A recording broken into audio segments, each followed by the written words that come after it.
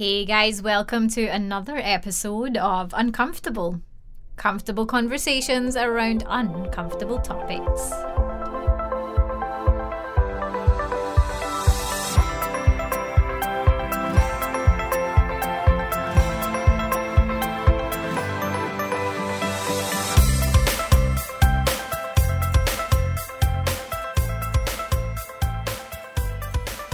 Hey everyone, thanks for tuning into this episode of Uncomfortable, the podcast. Today we are exploring invisible chronic illnesses. I'll be interviewing Shannon, and Shannon is a mother of one young boy, and she suffers from 4 chronic illnesses, and unfortunately her son also suffers from a chronic illness. In this episode, we'll just be exploring Shannon's day-to-day life, the reactions that she gets from other people in her community and her circles and health professionals.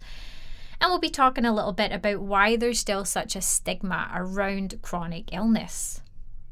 I really hope that you enjoy our conversation and that it's educational, or hey, maybe if you're someone who suffers from chronic illness, then you can relate to a lot of what Shannon is saying. Enjoy the conversation. As always, there may be some adult language, so I always recommend that you pop those headphones on.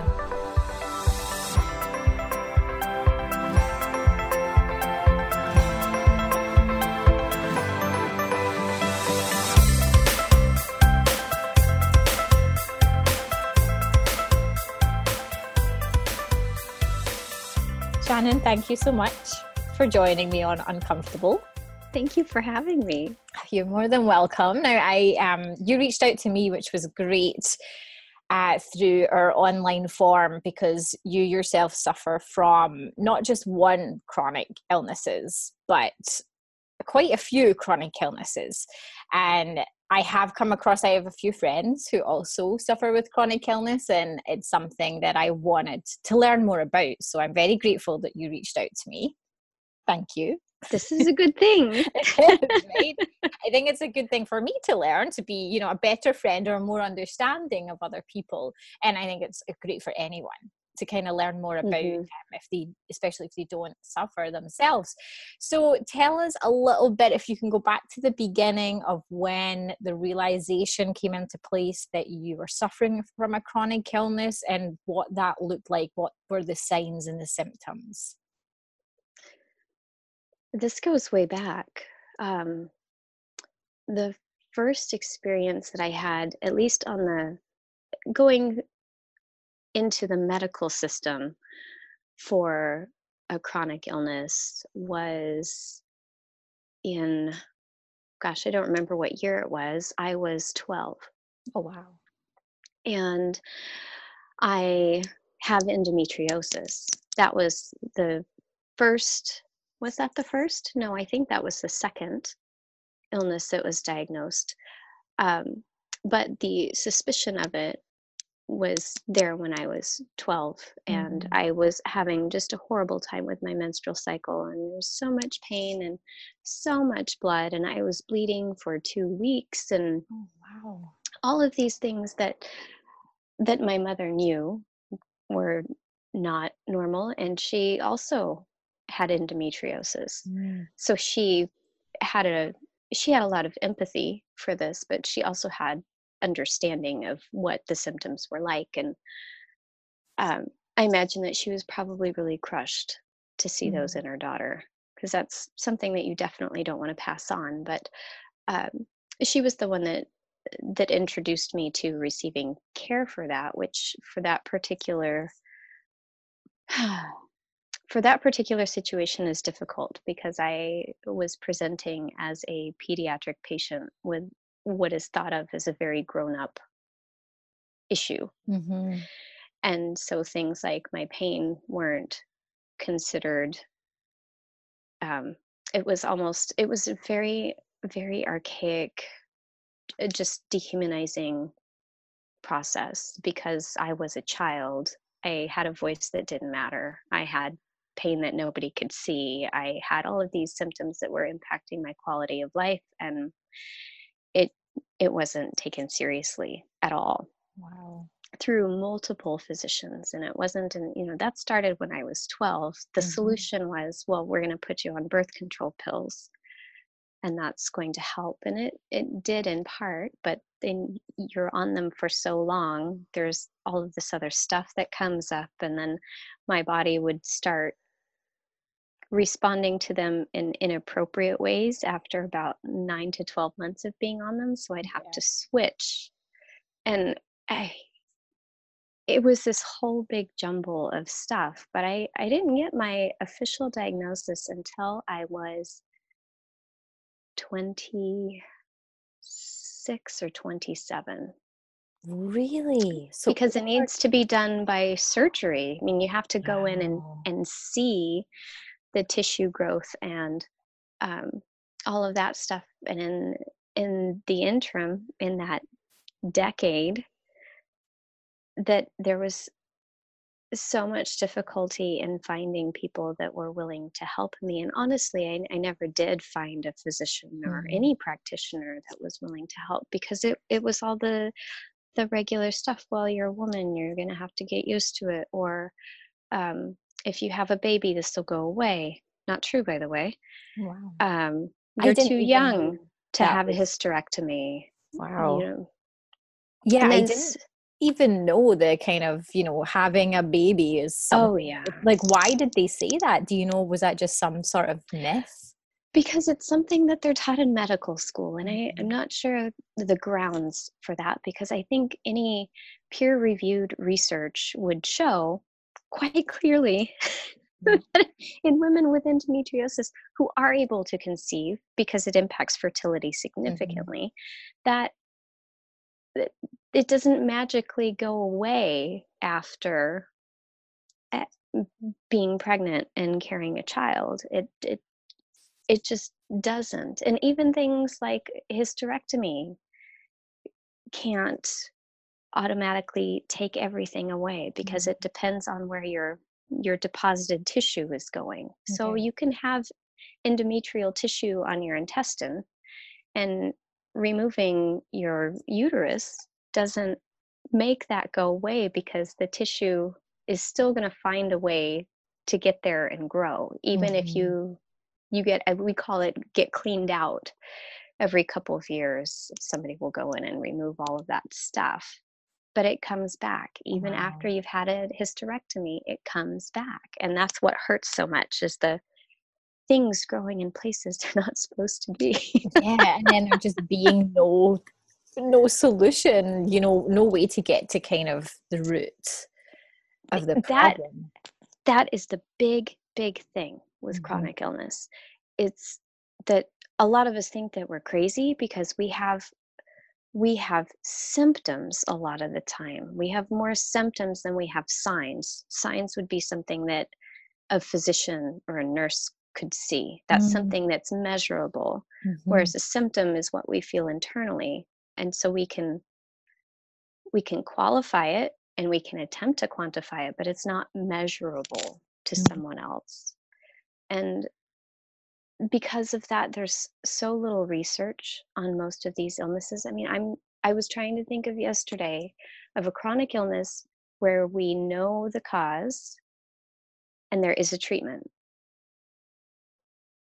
And you couldn't think of any? This is the difficulty for the medical community, is because they don't really have anything to do for people that have something like lupus or MS or fibromyalgia or rheumatoid arthritis. They understand pieces of it, and they can certainly develop medications that suppress the symptoms. But when it comes to true treatment of it, to eradicating the disease, to returning the body to something that is more normal, for lack of a better term, that doesn't exist. Wow. Oh, yeah, that must be incredibly frustrating. You mentioned that endometriosis, God, it's one of those words I always stumble on, right? Endometriosis was the second diagnosis you had. So what was the first one? Are you okay sharing that? Oh, yeah. The first one, was when I believe I was 24. And that sticks out to me because I got married when I was 25, and I was in the throes of dealing with all of this while I was getting ready to be married and thinking, Mm-hmm. oh, I'm going to flip out when I'm exchanging my vows. But then I was diagnosed with panic disorder and generalized anxiety. And it was the panic disorder was bad enough that it was interfering with my life. I Mm. would plan my life around what I could do and what I couldn't do, because if I wasn't having a panic attack, I was afraid that I was going to have a panic attack. And so I was looking for ways that I could drive to work without having a Mm. panic attack, or set up my workstation so that I was minimizing some of the inputs that were coming in and giving my system a little safer place. And I was avoiding people and conversations and all of this stuff because it was really hard for me to feel like I was going to die. Like there was an Mm. elephant sitting on my chest and I was having a heart attack and I couldn't think clearly and I was sweating and my heart was racing and all of this to me that feels like very physical stuff. And yet when I would talk to a physician about it, it was, oh yeah, well that's just panic. Yeah. Which is, I can appreciate that it's not an actual heart attack and I can appreciate that it's not cancerous growth. But when you are feeling it and when it's Mhm. In that interrupting your moment. life in that way, what you really want is help. And that was another case in which it's one of those things that you have or you don't have, and it doesn't really go away. You can learn how to manage Mhm. it really well, and you can scoot it over into remission. But when things change in your life, it will come back Yeah. because that's kind of the way that your brain is set up. And Did you so ever notice anything in particular that would trigger that, or could it be anything? at that time, it was so bad that it was anything. I would have them for no reason. I would sit in a quiet spot and feel overcome with dread Mm. and start panting and feel like I couldn't stand up anymore and all this really crazy stuff. Yeah. And that I'm a logical person, so at the same time I'm thinking this is completely ridiculous. I'm fabricating this danger and this fear and this dread, and yet I can't make it stop. Yeah. So the solution for that, I use that term very loosely, is is medication, and it can be really helpful for getting people to a safer place where they can start doing the other work that they need to do to change their nervous system a bit. Yeah. But it comes with all of this heavy flattening, and so you go from being a person who's living in extremes to being a person that feels nothing. And Yeah. that's its own kind of awful. Yeah. Was it generally antidepressants that were recommended to you for anxiety? I had, gosh, and I don't even remember the ones that I was taking. I think I had two or three different kinds that I wasn't taking them together, but over time we were figuring out what worked and what Mm. didn't. And I think everything that I had was specifically for anxiety. I don't think I've Okay. ever had an antidepressant. I'm not positive, but I don't recall that I have. Yeah, no, I'm just always curious because I hear of people who suffer from anxiety and that's what they end up on. And I always just kind of wonder, like, what's the thinking in the medical community? Like, that's a solution. I'm not that I'm saying it's not, I'm just Yeah. wondering, like, why and what the link is there. You have spoken about kind of the reactions that you would get from people in, like, the healthcare community and finding, trying to find someone that would actually help you. Hmm. Very difficult. What was the like, as you kind of progressed, you went on to have even more chronic illnesses. Was there ever a point where you did find any care or someone willing to try, or was it always just brushed off? I had a really hard time until I was, oh golly, 30, 35, Mm. 36 maybe. And I was seeing a naturopathic physician at the time, and was having I was just having so much trouble. I would sit down and fall asleep. I was so tired that I couldn't drive anymore. It wasn't safe. Mm. I couldn't make decisions. I was having all of this stuff happening, and she was someone who figured out what was going on, and also in the most compassionate human way said, there's not a lot we can do for this because there's just so much that we don't know. Here are the things that I know about, that I have a lot of research on, and I want you to know that I can't promise you that they're going to make a difference. We can try them, and we'll do them one at a time, and we'll see what does make a difference. And it wasn't anything about medications or that kind of stuff. It was, I'm giving you the best of what I can, and I will Mhm. refer you to other people as I think that's appropriate. But for right now, this is what I think we should do. And she's the one physician, I think, out of my entire history of stuff that has been truly helpful, which Wow. is, I'm so glad that I've met Mhm. her and that she's close to home. And at the same time, I think, gosh, should it really take 20 something years of going through the system and looking for help and frank information to find someone? That's that just doesn't seem right. Yeah, it really doesn't. It really doesn't. Now, are you okay with sharing some of the recommendations she had? Like, how are you kind of Hmm. working through, even just coping mechanisms, or have you found some of the stuff that she gave you actually like working, or you see a difference anyway? Certainly. Well, by the time that I had seen her, I had been diagnosed with celiac disease, Mm. which is another thing that has to be done surgically.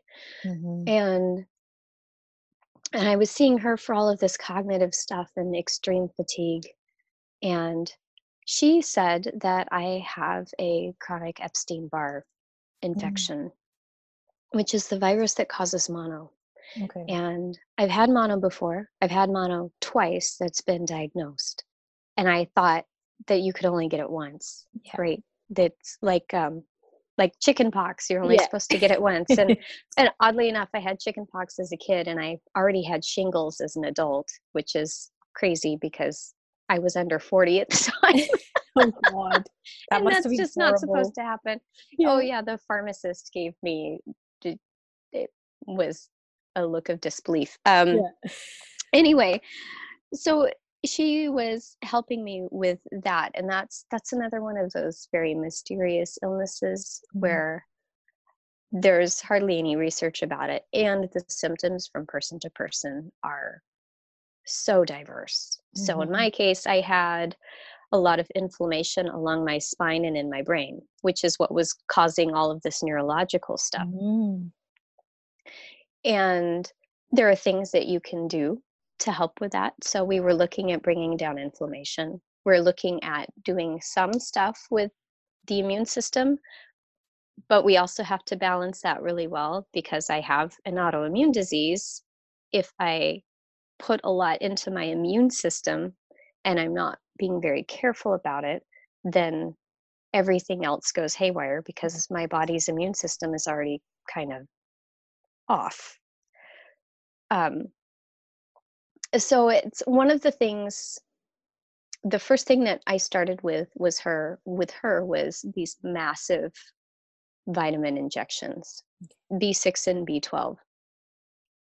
And I wasn't I didn't have an attachment to whether that worked either way. I was hopeful, but I wasn't expecting a lot. Mm-hmm. And it did make an improvement. I think that helped get me over the hump of the crushing fatigue.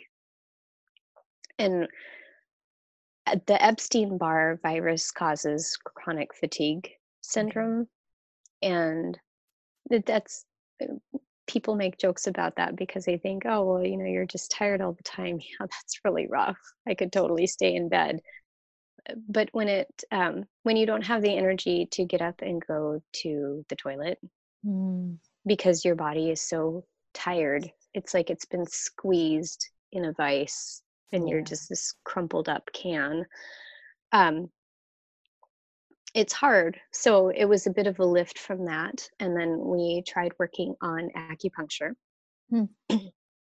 because she's also an acupuncturist. And I have not a fear of needles, but not a great comfort with them. Yeah. And so that was hard. And she helped me work up to that. So she would start with points on my back so that I couldn't see, and had a very lovely setup, and it didn't hurt. It wasn't uncomfortable. There were times when I would feel a zing. She'd put the needle in and then spin it a little bit. And we were talking about that later, and she'd say, well, that was a point that you really needed to have stimulated because there was stuff in there that was stuck.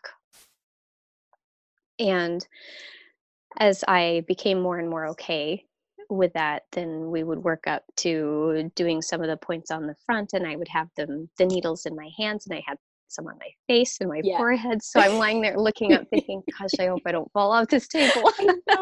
I love acupuncture. One of my fears is that I'm going to fall asleep and roll over with the needles in me. Yeah. That would be terrible. Right. I love it. But that's the one thing that goes through my mind. So I'm like, don't fall asleep. Don't fall asleep. Yeah. Relax, but don't. There's no pressure. Totally. And how did you find the acupuncture? Like, how long are you still doing it to this day? Or I'm not still doing the acupuncture. I did that for, it was probably a little over a year. And our goal, what she told me when we first started talking about options was, she said, you have about 3 to 5 years to turn this around, or else it's going to be stickier and it will be harder to make progress. And we talked about a lot of different things. One of the big things that came from that was just changing my lifestyle. And I had been working in a job that she very plainly told me did not agree with my physical health. And she said, you can stay in your job and do what you really enjoy doing and be sick and get sicker, or you can look at some other options. And I know that's a difficult choice, and I don't want to put all of this on you, but my job is to help you. And I think that's one of the biggest things that I can see that would make a difference. So that was a difficult choice, and I fought it for a long time. And then I finally decided, she's right. And that has been the biggest factor. Wow. So changing my lifestyle. How long were you in that job for? Let's see. I was there for another 2 years after diagnosis. And I guess it was about 1.5 years after diagnosis and 2 years after symptoms. So it took you a while to kind of make that decision. Yeah, well, I had just not long before finished a master's degree in that field.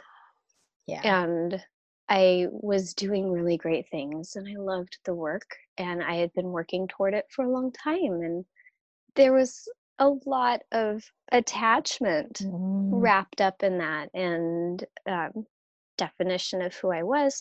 My priorities were not in the best place because I was so much focused on my work as who I was and what I was in the world, instead of just me being me. Yeah. That's a person that has a job. Yeah. I was the job. And so that made it harder. but It's so almost, much more necessary. yeah. It's almost like you kind of saw that job as your identity, and then you're trying to walk away from what you think is your identity. It's not really, Yeah. but that's your mindset at the time. Yep. Yeah. Yeah. Wow.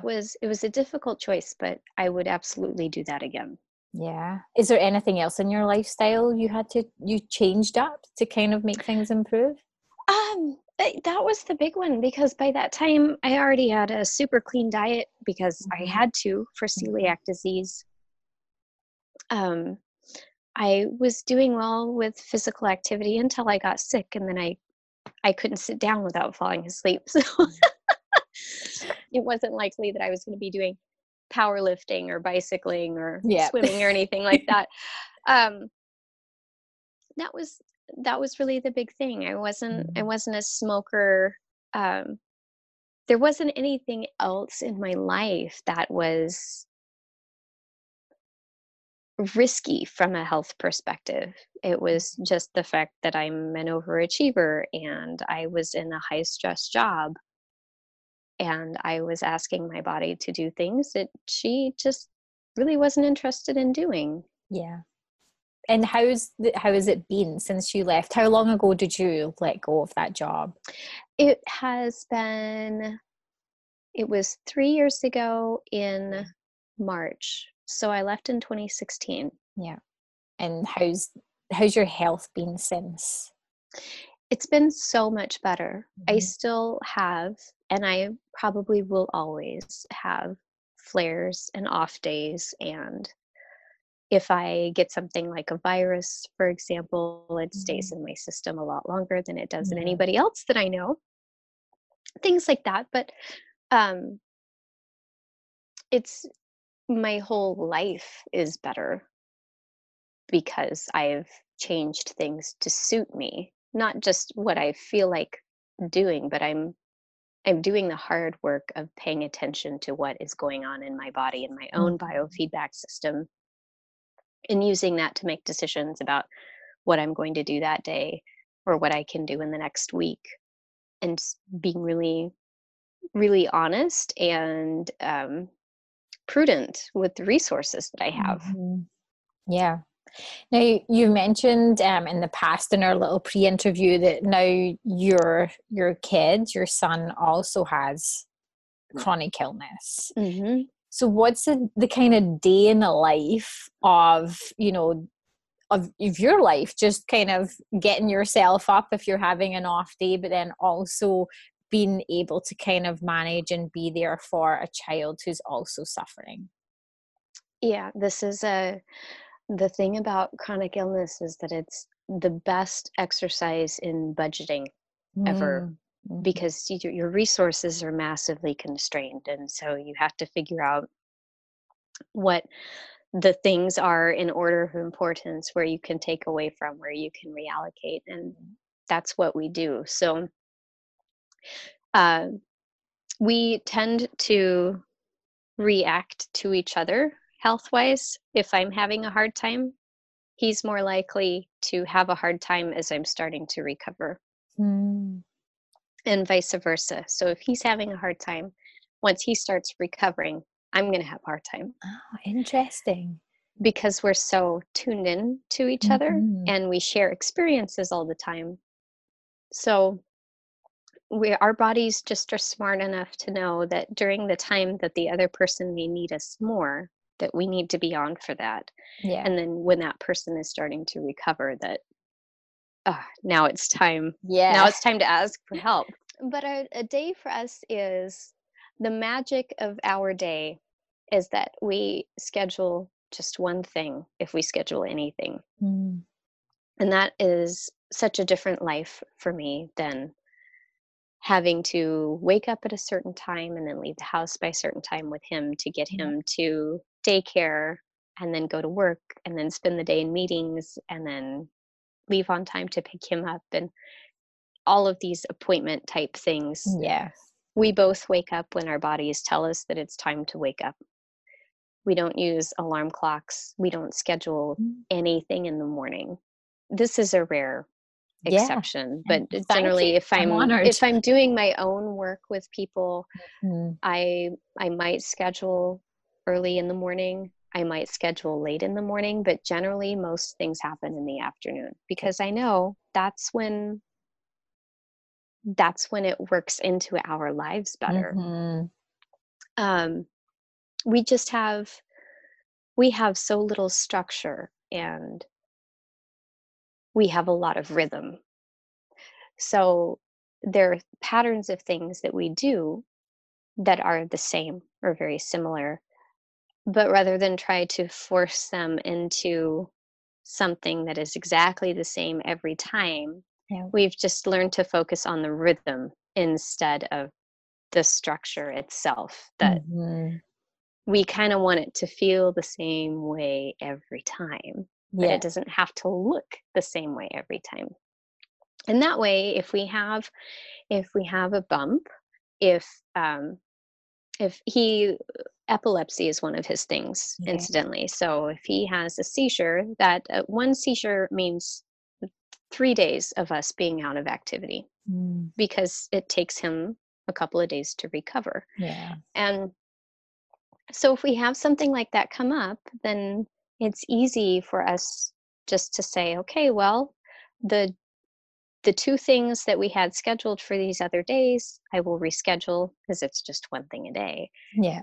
And then we can do whatever it is that our bodies need to do to take care of themselves. And it's this oddly marvelous, intentional way to live that I think that we're all designed for, right? Because Yeah. we're not all meant to wear watches or have alarms on our phones Yeah. to fit into a structure that has become yeah the norm, right? That 9 to yeah 5 living. And just as you're saying that, even though part of me is like, to be out with an illness for 2 days is awful, but to be able to live where you can just fit your schedule to your body's needs sounds like what mm-hmm. we should be doing. And I mean, that actually Exactly. brings me to the next question. Is, you had actually mentioned how chronic illness has been a blessing. So you you had looked at all the great things about it when we had talked last, and things that it's helped you with, like setting boundaries and being able to kind of live by your life. Like, what else is there? Anything else that you kind of, the way you live now, you see as a blessing, and it's due to chronic illness? Absolutely. The boundaries are important. Being Mm-hmm. able to advocate for self. And also in my case, because I'm a parent of someone that is medically exceptional, learning how to advocate for him and to teach him to advocate for himself Mm-hmm. without um, being dismissed. Because as a pediatric patient, he has a whole other set of considerations that all of his experiences are minimized, and um, being able to say, hey, that's not okay with me, or no, this pain is really bad and I appreciate that you can't see it, or could we talk about something other than just squashing these symptoms? Like, how can I really get better? What are my options there? And if you don't know, can you please tell me someone who might? And a decade ago, I don't think I would have been I wasn't saying those things. I wasn't having Mm-hmm. those conversations because I didn't feel it was my place to. I had been Yeah. trained to not ask hard questions and to go with whatever the physician says. Mm-hmm. Well, it's my body, it's my Yeah. experience, and it's my life, and it needs to be functional for me. So help me get there. Yeah. But the boundaries are a really big thing. Saying no to stuff, learning about which things really are important. Mm-hmm. It's almost never being somewhere on time, Yeah. or doing a certain number of things in a day. it's about the connection. It's about paying attention to things and being responsive instead of reactive. Yeah. All of that means the deeper life lessons that you see show up in places, and you think, oh yeah, that's what that's about. Resources, learning how to manage your resources is a big thing, because sometimes you can see everything you have and sometimes you can't, and so you're making an educated guess. Yeah. But you don't get your resources renewed the same ways that other people do. Yeah. And they have to last longer. Your resources also have to do more than they would for someone else. So learning how to allocate them in a way that makes sense, that supports the things that are most important to you, and to bring your boundaries into that and have the courage to advocate for yourself. All of those things come together, and it is a master exercise in creating the life that suits you, Yeah. the life that makes sense for who you are as a human being, but also your mental health and your emotional health. Because if you keep trying, well, at least in my case, when I was continuing to try to fit myself into other things, it didn't work. If I Yeah. take this medication, then I'll be functional enough to do this, which is really not what I was intended or designed Yeah. or destined to do, any of those things. Because I feel like if I had been meant for that, then things would just work. I'd still have to work hard for them. They wouldn't just fall in my lap. But that there was so much discord in my body, to the point where I couldn't get out of bed on some days. Yeah. That it seems like, when things are going in a complimentary way, that doesn't happen. Yeah. Right? So Yeah. what can I change? It's like, listen to my body. Yeah. Yeah, it's alarming how much we don't do that, and how much we train our kids not to do that. Yeah. How much the medical profession encourages us not to do that. Yeah. Yeah. It's frightening. Now, other than medical professionals, when you are talking to other people, perhaps someone who doesn't know you very well, and you kind of perhaps mention that you suffer from a chronic illness or multiple chronic illnesses, like, what's the general reaction you get from people? Are they supportive? Do they question you? Yeah. What do they say? Well, I've learned enough by now to not have conversations with people that I don't know about this kind of stuff, because the response is usually, well, there are a couple things. Well, you don't look sick, which is not helpful. No. And then people tend to start in with a whole bunch of questions. Well, have you tried echinacea? Or what about float sessions? I hear they're fabulous. Or have you tried eating this superfood and following this diet and taking this supplement? Because I have a friend who said that worked, and like literally her life is totally amazing now. Yeah. Those kinds of things. And I know that people are saying those things in an effort to be helpful, and they're looking for a way that they can contribute.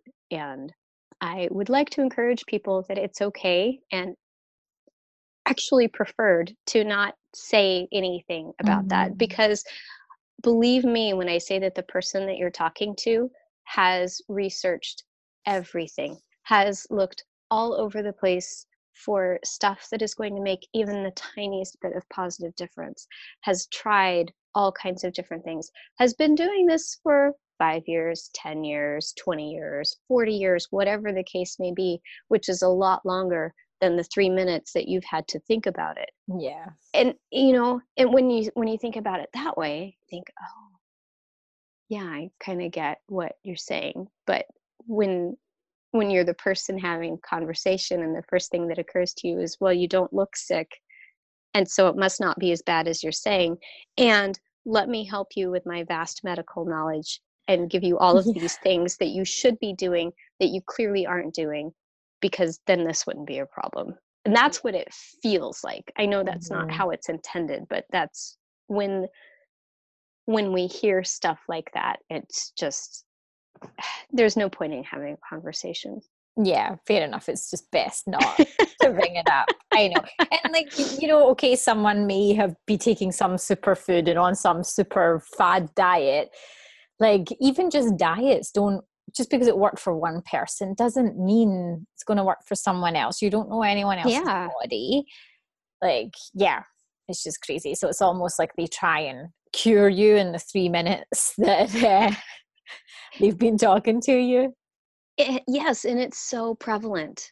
It's Mm-hmm. I mean, when we're talking about it now, it sounds ridiculous. Like, how could someone presume to think that, oh, well, my friend's sister sells a supplement and you should totally start taking it, and it's $300 a month or God, yeah. whatever it is. Um, but when you look at it from a different perspective of someone who's on the receiving end of this, you realize Mhm. that's pretty crazy what you're saying. Yeah, yeah, fair enough. Now, why do you think chronic illness is something that is still kind of deemed as an uncomfortable conversation? Like, why is there still stigma around that, and what can we do to change that? There's so much that we don't know about Mhm. it. Earlier, we were talking about the cause and the treatment Yeah. of things, and when we aren't sure about the cause or when we aren't sure about treatment options, it's hard to talk about it because we have created a society where there's a lot of immediate gratification, that we are problem solvers. We just do things, and when we are in places where there's the discomfort of not knowing, like some of the classic Buddhist discussions with um, beginner's mind and not knowing and impermanence and all of that kind of stuff. It's that unease that we try to do something with, Mhm. which is why people throw solutions at us, which is why we don't talk about it, um, which is why people maybe can be really defensive about things, is that there's when we don't know stuff, we fill in the blanks, Mm. and that's where misunderstandings come from, and then people are making assumptions about things, and it's Yeah. crummy on both sides. It's almost like we've created a culture of quick fixes. So when there's Yeah, something that there's no quick fix for, it's almost like people just kind of want to walk away from it. And, right. yeah, it's like if there's no quick fix, then there's nothing Hmm. we can do. Whereas it might just take some time, or maybe there's no fix, but there's coping mechanisms. Yeah, with chronic illnesses, they're typically lifetime. Mm-hmm. They don't go away, and that's that's okay, Mm-hmm. because I think that they're invitations for us to really be intentional about how we live and to make better decisions and to do things that suit us and to have the courage that maybe we didn't have before, Yeah. to assert ourselves and do the things that work for us instead of the things that we believe will be beneficial for other people. Mm-hmm. Now, what kind of coping mechanisms do you use? Is there anything in particular? I know you did acupuncture for a little while. Is there anything that's been ongoing that you find really helpful? My biggest one is art, Mm. which is now my career. So Yeah. that works out pretty well. Yeah. Um, there's something about that, it's an altered state an altered level of consciousness, I think, when you can totally immerse yourself into something without being concerned about how it's going to be seen by other people, or what you're going to do next. Those kinds of things, that flow state that's become a popular discussion. And just giving way to what you feel compelled to do rather than what is logically the next appropriate thing to do. So it removes so much pressure. And in a life where there feels like there's a lot of pressure and there's a lot of expectation, it's nice to have that lift. And so all of the stress of expectation, it just goes away. So I do art every day now, and it's made a huge difference. The other big thing for me is being outside. And fortunately, we live in a forest, so it's easy for us just to open the front door and go stand in the yard. And there are all kinds of creatures and enormous trees, and that's lovely. But it's that, for me, it really has been about disconnecting from the structured life, the things that we've convinced ourselves are most valuable and most civilized and sophisticated. The things that I was fighting so hard to acquire. And now I don't want to have anything to do with them. Wow. What about technology? How has that, or has it affected you in any way? Is it something you step away from, especially in this world of like social media? Did you ever find that kind of made your symptoms worse, or is it something you avoid altogether? It certainly can help me feel less well. It's all about how I use it. And the big thing for me now is that for anything that I do, I need to have a purpose. There has to be some intention that's tied to something. The question that I typically ask myself is this activity something that is going to enhance how I feel? And not in a short term, eat all the cookies kind of way. But in a because yes, that does feel good. And then a couple of hours later, you're hating life and saying, "Oh no, not the cookies! I'm never going to do that again." And sure enough, the cookies show up, and there you are.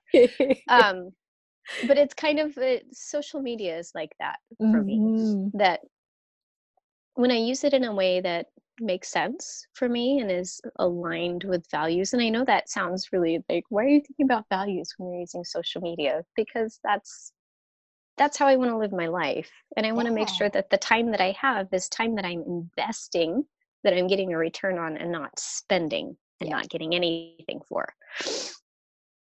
But I love how social media connects people. I love how you can have quite full relationships with people that you've never seen in person, that you can find people that have had experiences similar to yours, which is difficult to do in real life. And there's for people that live with chronic illness that maybe have difficulty getting out of the house. Goodness, if you live with agoraphobia and you actually cannot leave your house because it's too terrifying, how do you have a healthy social interaction with people? An online community is kind of a great answer for that. A great way to do that. I think particularly for this community, for parents who are caregivers for kids that are in the hospital a lot, or for people that they're on bed rest for something, or they've had 7 surgeries in 6 years and they're in recovery a lot of the time. For them, it's a really powerful thing, but it's also easy to get caught up in comparison and feeling that sense of it's not fair because all of these people are plastering their photographs here about how great their lives are, and I'm learning how to walk again, Mm-hmm. or is something like that. And Yeah. it can be disheartening too, but you do get to curate what you look at. Yes. So that's a big factor. And if that other stuff bothers you, I don't think that it's inappropriate to screen it out, because you ultimately get to decide what you want to take in. Yeah, again, you're creating those boundaries, Mm-hmm. right? It's like boundaries on social media, which is a great thing. Now, before we wrap up, you had alluded when we last chatted about an art project that you were working on. Would you be willing to share some details of that? I can share some details about that. It is called Scribbled Out. And I'm working on a series of portraits that are done in a scribbled style. And if you're curious about what that looks like, you can go online in any search engine and put in scribbled portraits, and you'll see a bunch of different options. But it's just really, it's line drawing with scribbles. So it's a very loose, almost chaotic feel to it, but it also feels quite orderly, because you can tell that everything has a place and everything is intentional. It's just also kind of an explosion. And these are portraits of people who live with an invisible illness. And so I'm very much focused on the people that hear, well, you don't look sick, as if somehow that, well, great, then let me just take off all of this stuff and get over myself, right? But the scribbled out comes from this idea that that's how we feel a lot of the time. We feel like we've just been crossed out or scribbled out, and things are complicated. So it feels scribbly. Like there's not one clean line that shows us where to go or what to do or how to live. It's this big tangled knot of stuff. And so marrying that with how other people see these illnesses that they can't see, and how they try to make sense of that, it does feel very scribbly. So these portraits are meant to be conversation starters, and I'm doing portraits of the people that agree to participate and representing some of their stories in the project, and finding a way to match the stories that they tell me with the portrait, so that the balance of chaos and order in the portrait reflects the chaos and order in their story. Because there's always both. And the goal with this is to get them into places that provide health services. So mental health offices, community health clinics, physicians' offices, those kinds of things. And just have them as small displays so that people can talk about them, not as any massive art installation somewhere. But I really do hope that people can ask some of the uncomfortable questions and have some of those uncomfortable discussions about this, because you know someone who lives with a chronic illness, even if you don't see it. And it is a very different way to live. Definitely. Well, I hope that somewhere online you share that, so I can maybe have a little peek. If you do, don't hesitate to send me the link. I'd be happy to share it if you're willing. But this has been amazing. I'm really grateful that you shared your story, especially at 8:00 in the morning with myself. I'm so glad we met, Debbie. You're just such a delightful human, and I love what you're doing with this blog and podcast. Thank you. I think these conversations are important. So thanks again for sharing your story, and hopefully it will inspire, people like me who don't quite fully understand chronic illness, so that, we can be better people and better friends to the people that we know around us. So thank you. You're very welcome. Thank you for having me.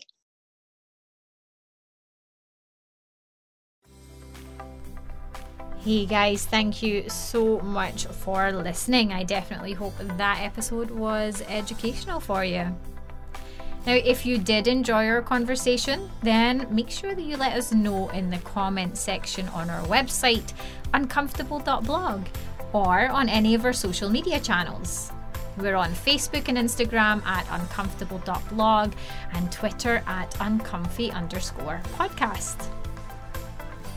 Now, you can support our podcast by signing up to be a patron and pledging as little as $2 US per month so that we can keep this podcast running. We want to continue having these uncomfortable conversations. So please help us do that. To find out more, you can visit uncomfortable.blog/donate.